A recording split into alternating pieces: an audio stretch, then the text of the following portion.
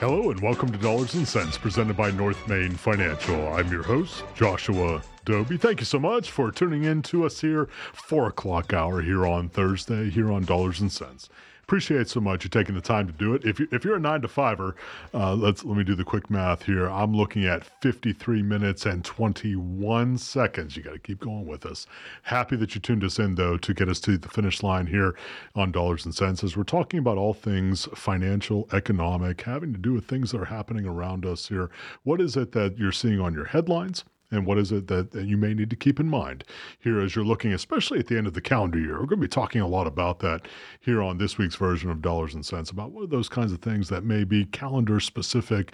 You want to make sure that you're keeping on your radar screen to make sure that you address them here in the next couple of weeks, even as the holiday season is in front of us here. If you'd like to give us a call here in the studio, perhaps there's a particular subject that you have on your radar screen, or if there's something that you think is big on the headlines you'd like for us to talk about here. I can't promise you we're going to get it on, but I promise you if we can't get it on today, we're going to get it on a subsequent show to make sure that we address it. Want to make sure always that what we're talking about here is relevant to you. 844-STUDIO-4, that's 844-788-3464. Again, 844-788-3464 here in the studio if you'd like to give us a buzz. But I appreciate so much you tuning in to us here on the 4 o'clock hour for Dollars and Cents. All right, you know us. We're going to get right into it. What's hot? I don't even know where to begin. I mean, we got so many things that are going on here this week relative to what's hot, what's on your headlines, those kinds of things which are going to be impacting you from an economic and financial standpoint. And we talk a lot about food on here, and I'm not going to lie to you, we're probably going to talk about, I don't know, Christmas cookies and maybe hot chocolate and other thing. No, seriously, I know we're going to tie it in financially and economically here. We're going to be talking about that, but maybe not to start. All right, so I'm going to give you the dry white toast first, and then we're going to get into the juicy stuff a little bit later on. But the Federal Reserve this week. All right, the Federal Reserve this week met for their final scheduled meeting of the year, just literally yesterday as of the time of this live broadcast, or as of the time of this recording, if you happen to be listening to the podcast end of things. They literally just met yesterday. And as was, let's call it semi-widely expected, meaning that were some notable divisions on both sides, semi-widely expected, they did not adjust lending rates, or the overnight lending rate, which is really what the Federal Reserve adjusts. It has subsequent impacts on a number of other lending instruments, but let's just talk about that relative to the Federal Reserve not adjusting interest rates as of their meeting yesterday. Again, not completely unexpected. There was some betting on both sides of things, certainly with regards to the futures markets, but definitely did not get into let's call it a completely unexpected mode there as far as not adjusting the interest rate. Now, if you're tracking, if you have your monopoly board, a Federal Reserve monopoly board at home, I hope you don't. I hope you don't have a monopoly board at home that has to do with the Federal Reserve. But if you might be a little bit off kilter like I am when it comes to these kinds of things, I do mark July was the last time that we had an increase in the overnight lending rate from the Federal Reserve, and we have not had one now since July. So what does that mean? And I mean that quite literally, with an intentional pause there, so that you hear what we're talking about. What does that mean? That the fact that the Federal Reserve now has not raised rates since July? Well, there's no legitimate way to be able to exactly determine what that means. Every meeting is a new occurrence. Every meeting has different factors associated with it that the Federal Reserve Board of Governors is taking into account when we're looking at that kind of thing. But what does it mean? And we have the benefit of history. Right, we have the benefit of being able to look back and to see how they've moved in other courses of action, and to say, well, what does that mean in terms of what we can expect going forward? Because that's really what matters most, especially when we're talking about the financial world, the markets, what the markets are anticipating. And I'll tell you that relative to what the futures markets are saying, certainly with regards to what the stock markets are saying right now, in terms of their, let's say, exuberance. I don't know, Producer Bill. I'm exuberant. It's Christmas season. I'm exuberant. I'm ready for the big guy in the red and white suit to show up. I don't know about you. 11 days. 11. I'm not excited. I'm very excited. I am 11 days, which means I have exactly 10 and a half days to finish up my Christmas shopping. Is that what you're saying? Correct. Goodness This gracious. seems like a good weekend to get it done. It's, well, I don't know. I still have double digits right now. 10 and a half still has double digits associated with it in terms of the days before Christmas. So I still have plenty of time. Yeah, I have to train myself, though. I lack See, the discipline. yeah, well, I have to be up against the wall. You know, I do as well. Although, interestingly enough, completely sidebar from the Federal Reserve here. I saw something interesting on one of the business news programs here. I think it was the last day or so, where they're actually warning, and I'll use the word warning. They're actually warning customers who do things like I do, which is wait until the absolute 911 call, last minute, you can get it here in 4 hours kind of ordering process. And they were actually coming out and saying, please don't do that. Meaning you got to have several days in advance. If you want us to promise to get it there, you actually have to have several days. I mean, some of them were like December 16, December 18. Your eyes look like my thoughts. I was thinking the exact same. What do you mean? I mean, can I go into any store or call you 4 hours ahead of time on Christmas Eve? And, Right. I'll just be hoping that those rules are for everyone else. and then, of course, on Christmas Day, I will blame somebody else because Correct. That's what I'll do. Like, look, I did this. I planned for it 6 hours ago for it to arrive here. It hasn't. Blame UPS, Exactly. FedEx, Amazon, anybody that I can, of course. But that's, unfortunately for us horrific procrastinators, and producer Bill is just being kind. He's not that way. I am with regards to that. We're having fewer and fewer outlets to be able to do that. So it's going to come down to crunch time. I don't doubt it at all. So anyhow, Federal Reserve in looking at it. So what does that mean for us in terms of what's going forward? We're going to talk about that in the second segment as well, in terms of what's hot, what's out there in front of us, because it does have real and material impact in terms of what we can expect going forward. I mean, literally everything we're talking about in terms of what you're going to earn on your money markets and your CDs, to what is the cost of a mortgage, what is the cost of a line of credit, what is the cost of a car loan, all of those kinds of things. And you keep backing down the line. It impacts rents, it impacts leases, it impacts other forms of financing instruments. We're going to be seeing a lot that is impacted by this, because in addition to the fact that we're okay, I'll give it to you. We're probably at the end of the raising cycle insofar as this particular raising cycle is concerned. Now, of course, and this is where we go as a market. Now, of course, folks are looking at, okay, what does that mean when they're going to cut? Literally. I mean, and that's not uncommon. I mean, we think about that in a little bit of a disconnect. Well, we just got done raising rates. How come we're going to start cutting them? I know it's a little bit crazy, but that's where the markets go. And so then, as you're looking forward, so what if the Federal Reserve begins to cut rates within the next 6, 9, 12 months? What will that mean for the overall markets? What will that mean for the equity markets? What will that mean for the bond markets, the real estate markets? What will that mean in terms of financing costs? Does that mean that the cost of financing is going to be dropping significantly here over the next several months or into the next year or so? I'll give you a terrible answer. I don't know. None of us do. We're going to have to wait and see as we get into that season, as we get into that space where they're going to be moving into that. And certainly we're going to be watching it, and we're going to be bringing it to you as we see it happening. So, all right, it's a little bit of a teaser. I want you to hang around. Thank you so much for being with us here on Dollars and Cents, presented by North Main Financial, here on WSIC News Talk Now. Hello and welcome back to Dollars and Cents, presented by North Main Financial. I'm your host, Joshua Doby. Thank you so much for hanging with us into the, exactly, second quarter football reference. It is the most joyful time of the year for many folks when we're talking about the holiday season and Thanksgiving, which kind of just blends into Christmas. And then you can't even take a short nap and you're in New Year's. So it is the holiday season, but it's football season, Producer Bill. And I'm going to move on quickly from our Carolina Panthers and say that we have multiple opportunities ahead of us as the Carolina Panthers in terms of ways in which we can what did the Japanese call it there in the 80s? Continuous improvement. We have some opportunities for continuous improvement as our Panthers. Would you agree or disagree or whatever? No, I definitely agree with you. Got to put it on tape. Yeah, Put something on good tape. That's what we're here for. and I think that's important because it's every week is an opportunity. Correct. Right. So we always have something in front of us that we can do better. We always have the opportunity for us to be able to achieve, whether we're unfortunately, if we're auditioning for next week, other teams, I don't know.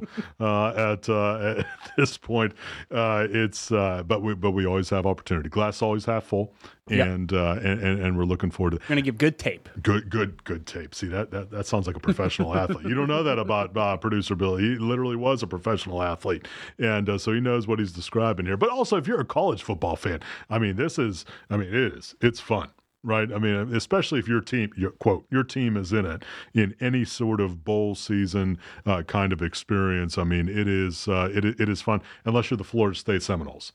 Right. And I know that hurts. I know for you Florida State fans, I've had too soon. It is too soon. It'll be too soon for a while. It'll be too soon for literally the probably for a year or two that it was. But outside of the Seminole fans there, it is a wonderful time of the year for college football as well. But I appreciate so much hanging with us into the second quarter here on Dollars and Cents. You know me. We're going to talk food and football and maybe even sprinkle in a little bit about financials and economics here on Dollars and Cents. It's that time of the year. But let's stay with it. I was talking a little bit about the Federal Reserve, and I know that's not the most riveting conversation. I don't blame you relative to what's happening around us, but it has so much impact in terms of everything that we touch from a financial standpoint. That's why we spend so much time talking about it here.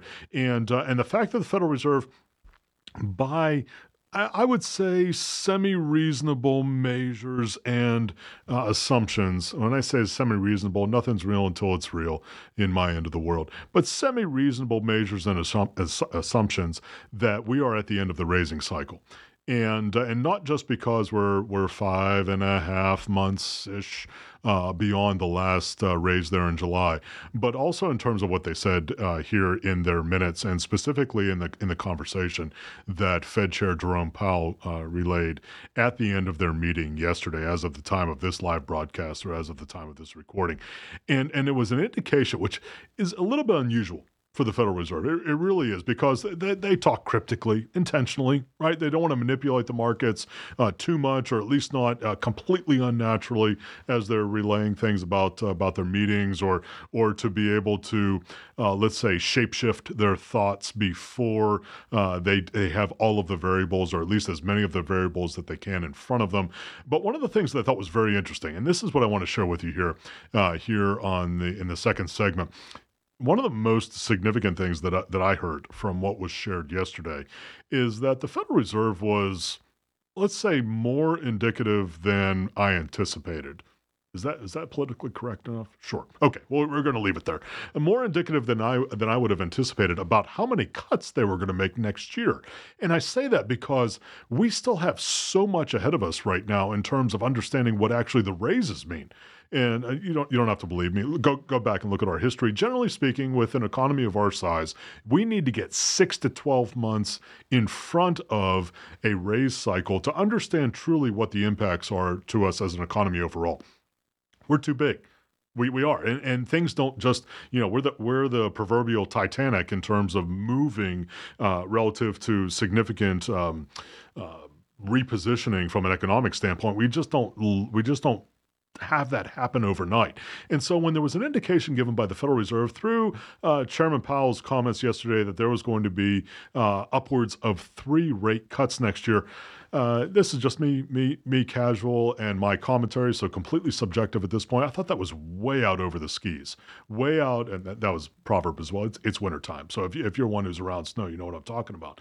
But way out over the skis in terms of saying, well, this is what we anticipate is going to happen for the next year. We still don't know what's going to happen as a result of the hikes at this point.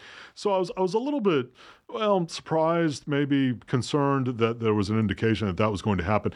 Let me say it this way. Is it possible? Is it likely? You can make your own commentary at this point that the Federal Reserve is going to adjust rates next year being calendar year 2024. I don't think that's unreasonable when we're looking at what's ahead of us here, especially with the cycle out of which we have just come. If we can assume that it ended here back in July, I don't think that's unreasonable to do that. To be able to peg that it's going to be in the 3 range as far as adjustments are concerned.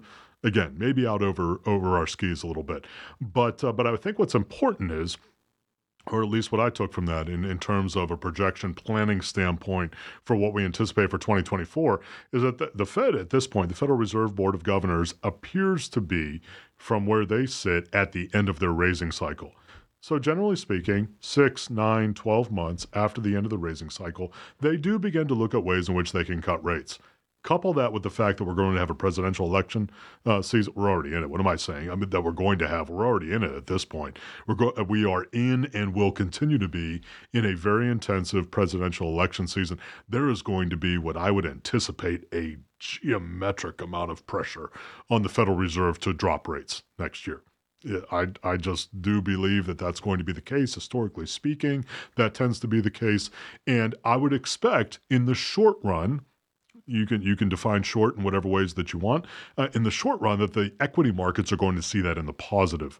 Now, does that mean that 2024 is going to be great overall? Nope, not saying that. Actually, when you look at the law of averages here, the fact that we have just come out of now actually across the board, I was going to say that we were in pieces, but now across the board, a double-digit positive performance for most of our popular indices. I'm looking at the DJIA, the Dow Jones Industrial Average. I'm looking at the S&P 500 Index. I'm looking at the NASDAQ Composite, all of them in double-digit in the positives right now. So when I look at that, arguably, and especially from an historical context, I wouldn't anticipate that that's going to happen next year in 2024. So when we look at that, and then in the context of perhaps the possibility that the Federal Reserve is going to start dropping rates next year, does that mean we could be back to back in terms of positive performance? Maybe. That certainly is a possibility, but I think planning for that would be unnatural because there are a whole bunch of unknown variables yet to be placed into that algorithm that we don't know today, and for which we can plan very little. There are geopolitical concerns. There are unknowns as far as economic shifts, positive and negative, for which we can't really legitimately price today because we don't have awareness and understanding of how things may matriculate. We're still in the Christmas retail season here. You've heard me talk a lot about that in terms of what that is, meaning in the variable, in the algorithm, in terms of how that means the consumer is participating in the growth or non-growth in our economy because, as you remember, I know you hear me say this all the time, can't forget about it. The consumer, 2/3 to 3/4 of our overall GDP. We are a consumer-based economy. We move basically as the consumer moves. So at this point, I would call it lukewarm. We started out hot, especially online. And then, there's a very easily understood aspect of that whenever we're moving into that kind of space where there's a lot of exuberance, right? Shopping season. Does that last through the 45, 60, 75 days relative to the shopping season? At least at this point, it doesn't appear so. And it doesn't mean that the consumer is disappearing, just not they're not buying at the same intensity or at the growth intensity that we have seen in previous cycles. So that's important. We've talked about this on previous dollars and cents shows here where we're talking about, okay, where's the consumer? Because at a certain point, the music stops. It does. And that's not for me to say that I don't see things are going to crash. I don't see things are going to be in a miserable economic space by any stretch. But at a certain point, when we have rising rents, we have student loans coming back online, it's more expensive to finance a car. It's more expensive to finance any mortgage, a line of credit, business expansion, anything that's out. Go to the grocery store, the gas pump, everything is more expensive. At a certain point, the music has to stop or at least get a lot quieter from where it is right now. That's really where we're wanting folks to be aware. Again, not that we're seeing the kinds of things that would indicate, because we still have really low unemployment, we still have a very robust spending structure here in the United States, meaning that folks like to spend, especially on the new shiny thing. So we have folks who are encouraged and invigorated by that kind of thing. But what we are saying is that at a certain point, the resources run out or they at least become significantly less, where the ability, apart from the desire, the ability to be able to do that becomes significantly reduced.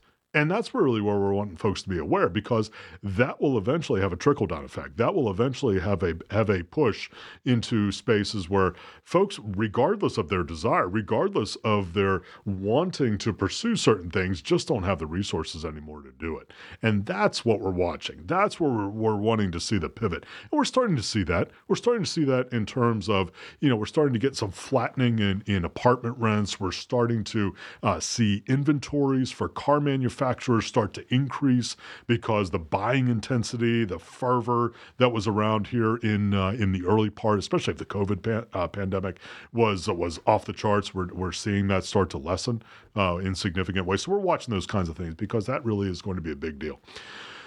All right, literally, I'm going to take a deep breath here as we're going to take a moment to hear from our sponsors. Appreciate so much you hanging with us here on Dollars and Cents, presented by North Main Financial. Hang with us into the second half as we come back here on WSIC News Talk Now. Hello and welcome back to Dollars and Cents, presented by North Main Financial. I'm your host, Joshua Doby. Thank you so much for hanging with us into the second half, Football Reference, here on Dollars and Cents. Appreciate so much you hanging with us here. If you'd like to give us a call in the studio, perhaps something's hitting your radar screen, either literally or figuratively, with regards to the financial universe. Perhaps you're seeing something in the markets, even economically. We're looking at stuff literally globally around the world about what's happening and trying to understand in the best ways that we can how it's impacting us. Love to hear from you. Love to chat with you. May or may not be able to get to you exactly here on this week's version of Dollars and Cents, but if we don't, make sure you leave your thoughts and your ideas with producer Bill. He will make sure that he gets it over to me, and I'll make sure that I address it in future shows here. 844-STUDIO-4. That's 844-788-3464. That's 844-788-3464. I know you got to actually dial the numbers. It's a big deal in this day and age. I mean, I don't take that lightly because, we live in an age where, dialing a phone number, we don't even dial a phone number anymore. Literally, we don't, right? People, with my lack of hair and what remains very graying on top of my head, we actually did. We called it dialing a phone because you actually had to move your fingers around. Yeah, literally, Producer Bill. You had to move your fingers around. Now those are museum pieces. People look at them and point at them and say, that's the way it used to be. Now we just touch items on a screen, and it's not even buttons. There aren't even buttons anymore. Now it's just a screen that has these figurines on them. We don't even question it. We don't. It's just the way we just trust it. We just trust it. Admittedly, I do that as well. So when I'm dialing something, it's not like I'm actually depressing a button or moving my fingers around a rotary dial here. If you're watching on the socials, I just look at this little machination on my screen and it works. And let's full disclosure, I sometimes don't even dial it. Sometimes I tell Siri, and you all know who Siri is if you are an Apple person, I just sometimes tell Siri who I want to call. No, really. I just say who I want to call, and if it matches up pretty closely with who I want to call, they just call them. I don't even have to depress the machinations on my screen. It is that world. You better be ready for it. I don't like it either. I'm a legal pad guy. Are you kidding me? I'm a legal pad and AM radio guy. I'm whatever is being devoured by what's happening in this day and age. But it's real. So you bet we got to catch up with it, whether I like it or not. I'm even using I got an iPad and a laptop in front of me here. If you're looking on the socials, and that makes me about as uncomfortable as anything. But it's the world in which we live, and that's okay. All right, what to know?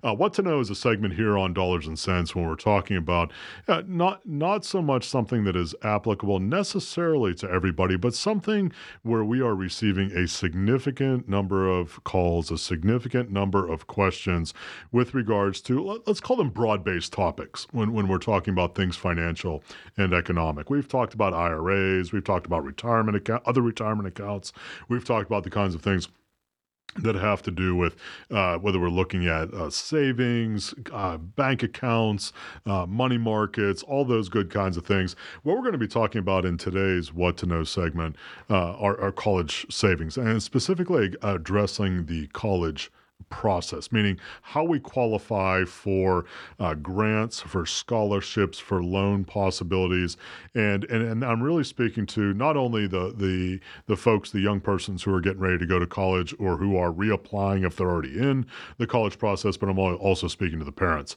and that has to do with the FAFSA. And if you're not familiar with the acronym FAFSA, FAFCA, the Free Application for Federal Student Aid, lots of updates with regards to that. And you may already know these things because a lot of this has been distributed publicly. We're getting a lot of questions on it. And let me also caveat by saying, first of all, we're not federal employees. We are not ones who complete the FAFSA form, but we address a lot of questions with regards to completing the form, what goes on the form, what doesn't go on the form, what has changed with regards to go on the form. And there has been a lot. I mean, it's a fire hose of things that have been changed, both in the positive and I would offer up in the not so positive with regards to what goes on the FAFSA forms and how you qualify for aid.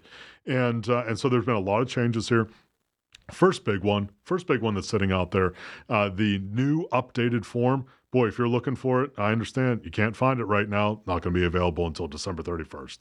I know it's usually available in September. I know it, and it's been incredibly frustrating for so many persons who are trying to find the form so that they can complete it and get it into the evaluation process so that they can get an understanding from their chosen colleges and universities about what their aid package will be. It's not even out there yet. So if you have been looking for it, it's not funny. I'm chuckling because, I mean, countless. I mean, these are just the folks that I know. So how many more beyond that? Thousands, tens of thousands, hundreds of thousands of folks who are looking at those kinds of things and not able to find it. The new iteration of the FAFSA form is not even available until December 31st. And here's another item. This is big. And I say this, it's big if you're involved in the process, right? Because this has not been a part of the process before. If you are one who is going to fill out the FAFSA, basically anybody who's going to college anymore, because most colleges, whether you're going to get aid or not, require you to complete the FAFSA, the Free Application for Federal Student Aid. Here's a big change. You actually need to have an FSA, Federal Student Aid ID. Let me say that again. If you're one who's completing the FAFSA form, this is the new iteration. It's not even out yet. It's not even out till December 31st. So there's nothing you can do about it literally at this point as of the time of this broadcast or recording. But you need to have an FSA ID, and that's something you can address now. So you want to go to the FSA website, again, the Federal Student Aid website, FSA website, and you need to complete the online process to get an FSA ID. You're going to ask me why to have that. You're going to ask me, what the change has been. I'm not going to be able to provide you any legitimate answer, except that you need to have it at this point. So make sure you go onto that website, you get your ID, because you can do that before December 31st. You want to make sure that you have that so it doesn't slow down your process, because it takes 2 to 3 business days, of course.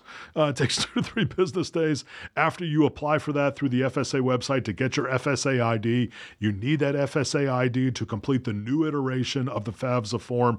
I know if you're not involved in the college process, I apologize, but this is something that is so relevant to so many folks who are in college, to parents of college students. We're getting questions on it constantly. Want to make sure that you're aware of it. Make sure that you get that FSA ID now through the FSA website, and then make sure that you have that as you're ready to complete the FAFSA form, which is intended to be available. I got to say it's intended. Nothing's real until it's real. It's intended to be available here on December 31st.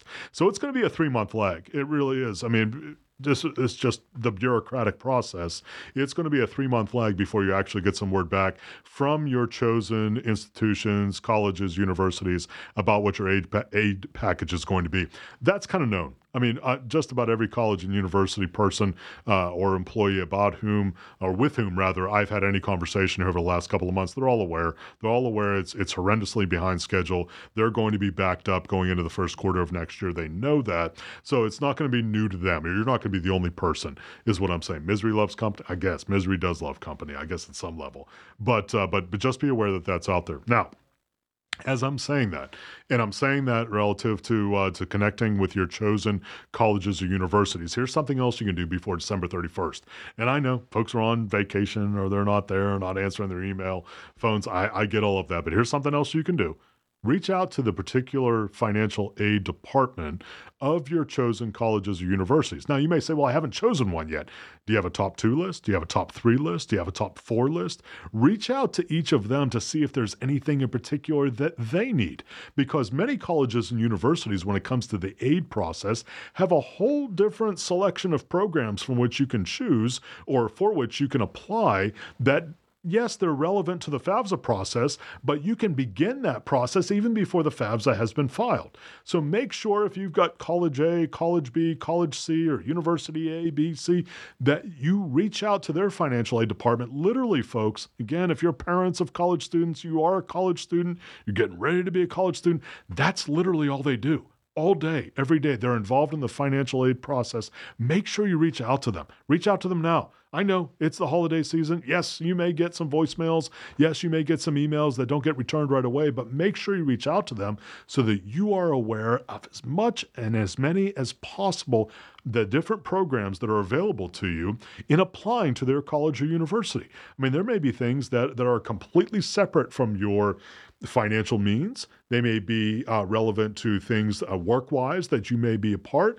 They may be a part of specific ethnic groups that are out there. There are all kinds of aid possibilities. Make sure you're aware of them. I mean, the worst place you can be, and I know I get passionate about this, and I say this because it is such a huge financial burden for so many families.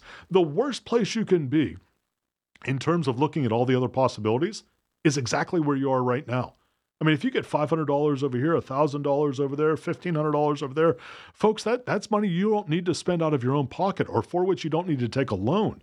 It's a big, big deal. And I know it's hard, and I know it requires work, and I know it requires an intensive amount of due diligence, especially with the colleges for which you're trying to apply. I get all of that. But literally every single nugget, every single stone that you overturn, I'm going to keep using metaphors here until you're sick of hearing them because it's such a big deal. It really is. We have this conversation all the time with clients and prospective clients about how do we fund college education, and especially if it's not just one child, but if it's multiple children, especially if it's happening all at the same time.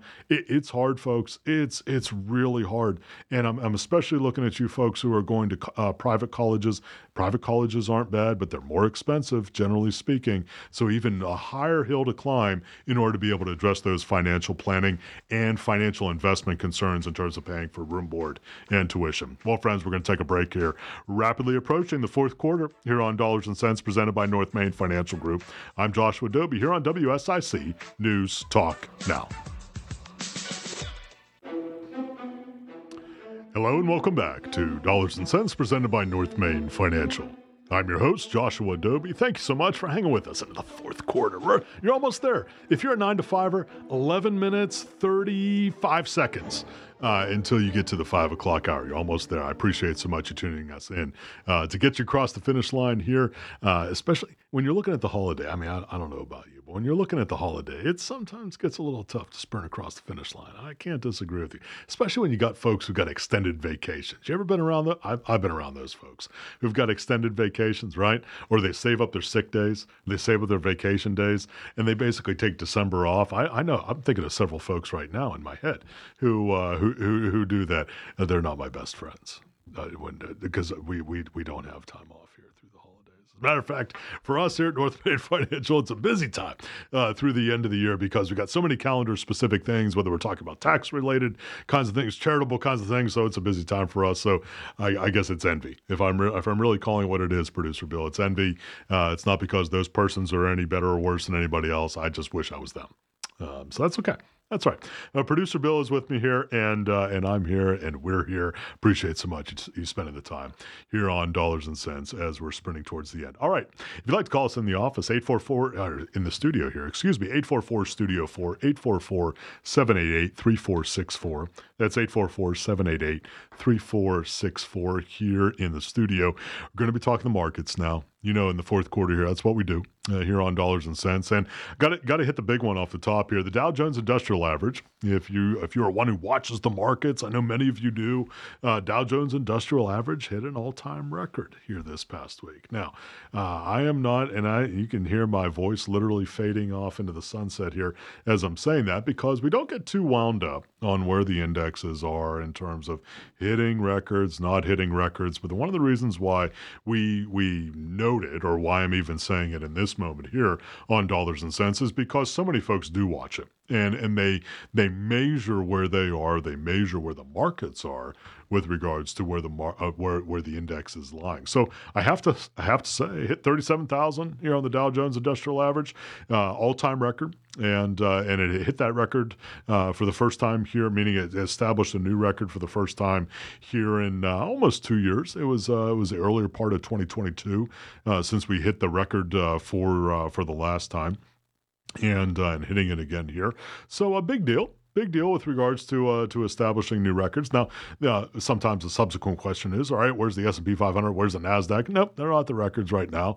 They're anywhere between 3 and 9% below their overall all-time highs inside of those indices. As a previous listener to Dollars and Cents, all the indexes are computed differently. And I'm not going to get into the real deep granular end of things, or the real deep grass on this, except to say that the Dow Jones Industrial Average, if you don't know, is a price-weighted index. What that means is that if the price of a singular share of stock for the 30 companies which are a part of the Dow Jones Industrial Average is larger, then it's going to have a larger impact on the movement in the DJIA, or the Dow Jones Industrial Average.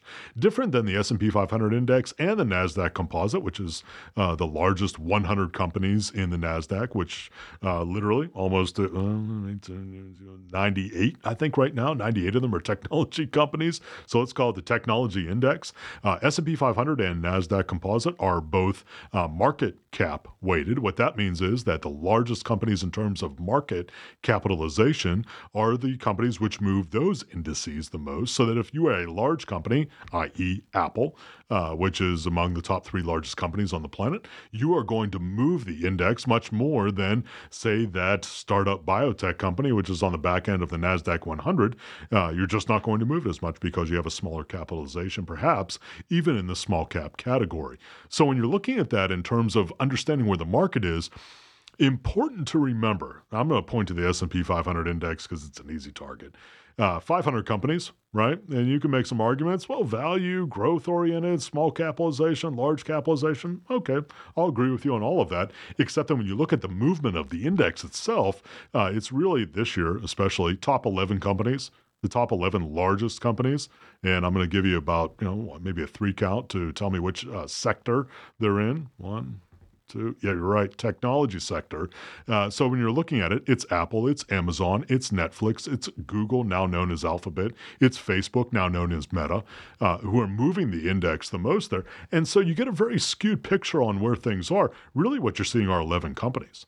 And if you take so I'll say it this way, you take those 11 companies out, or, and you've heard me say this, if you take a look at a much lesser known index, which is the equal weight S&P 500, which means every company is equally weighted in terms of computing the index, the performance this year, not nearly as rosy as what you're seeing in the pretty standard S&P 500 index.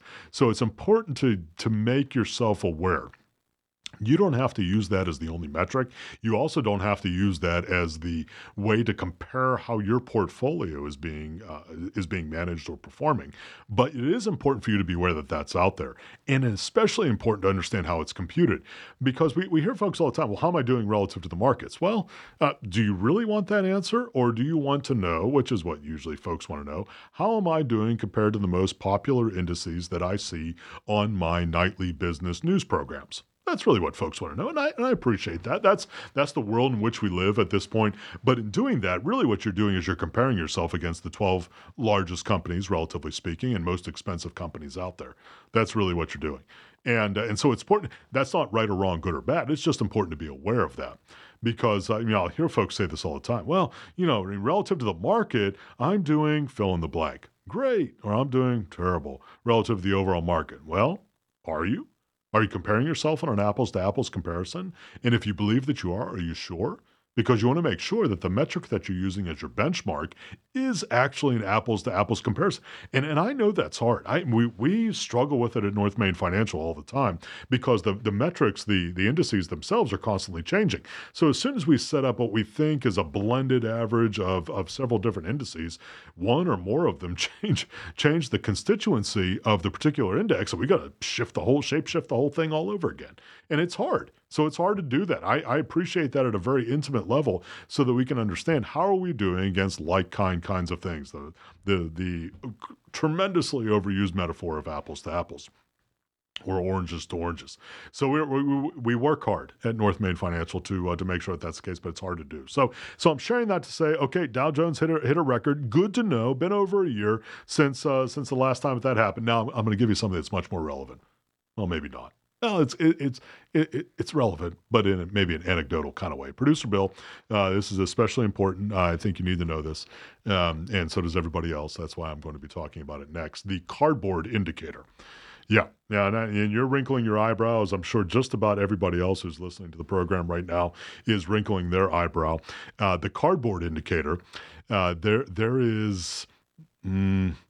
Okay, maybe by folks other than me, maybe not too much use of this particular metric, but there is a sometimes used metric by some people. Is that broad enough?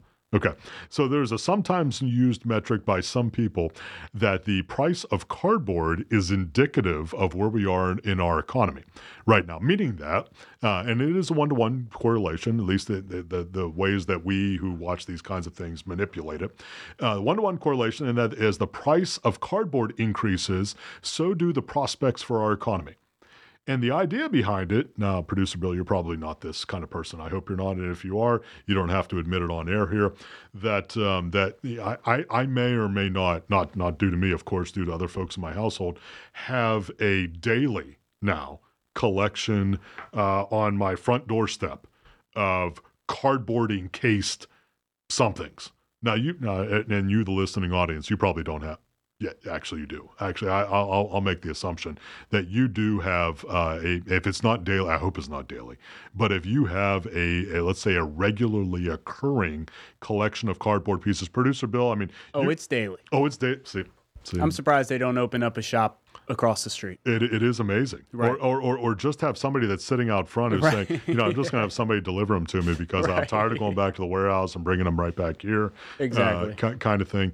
It is amazing.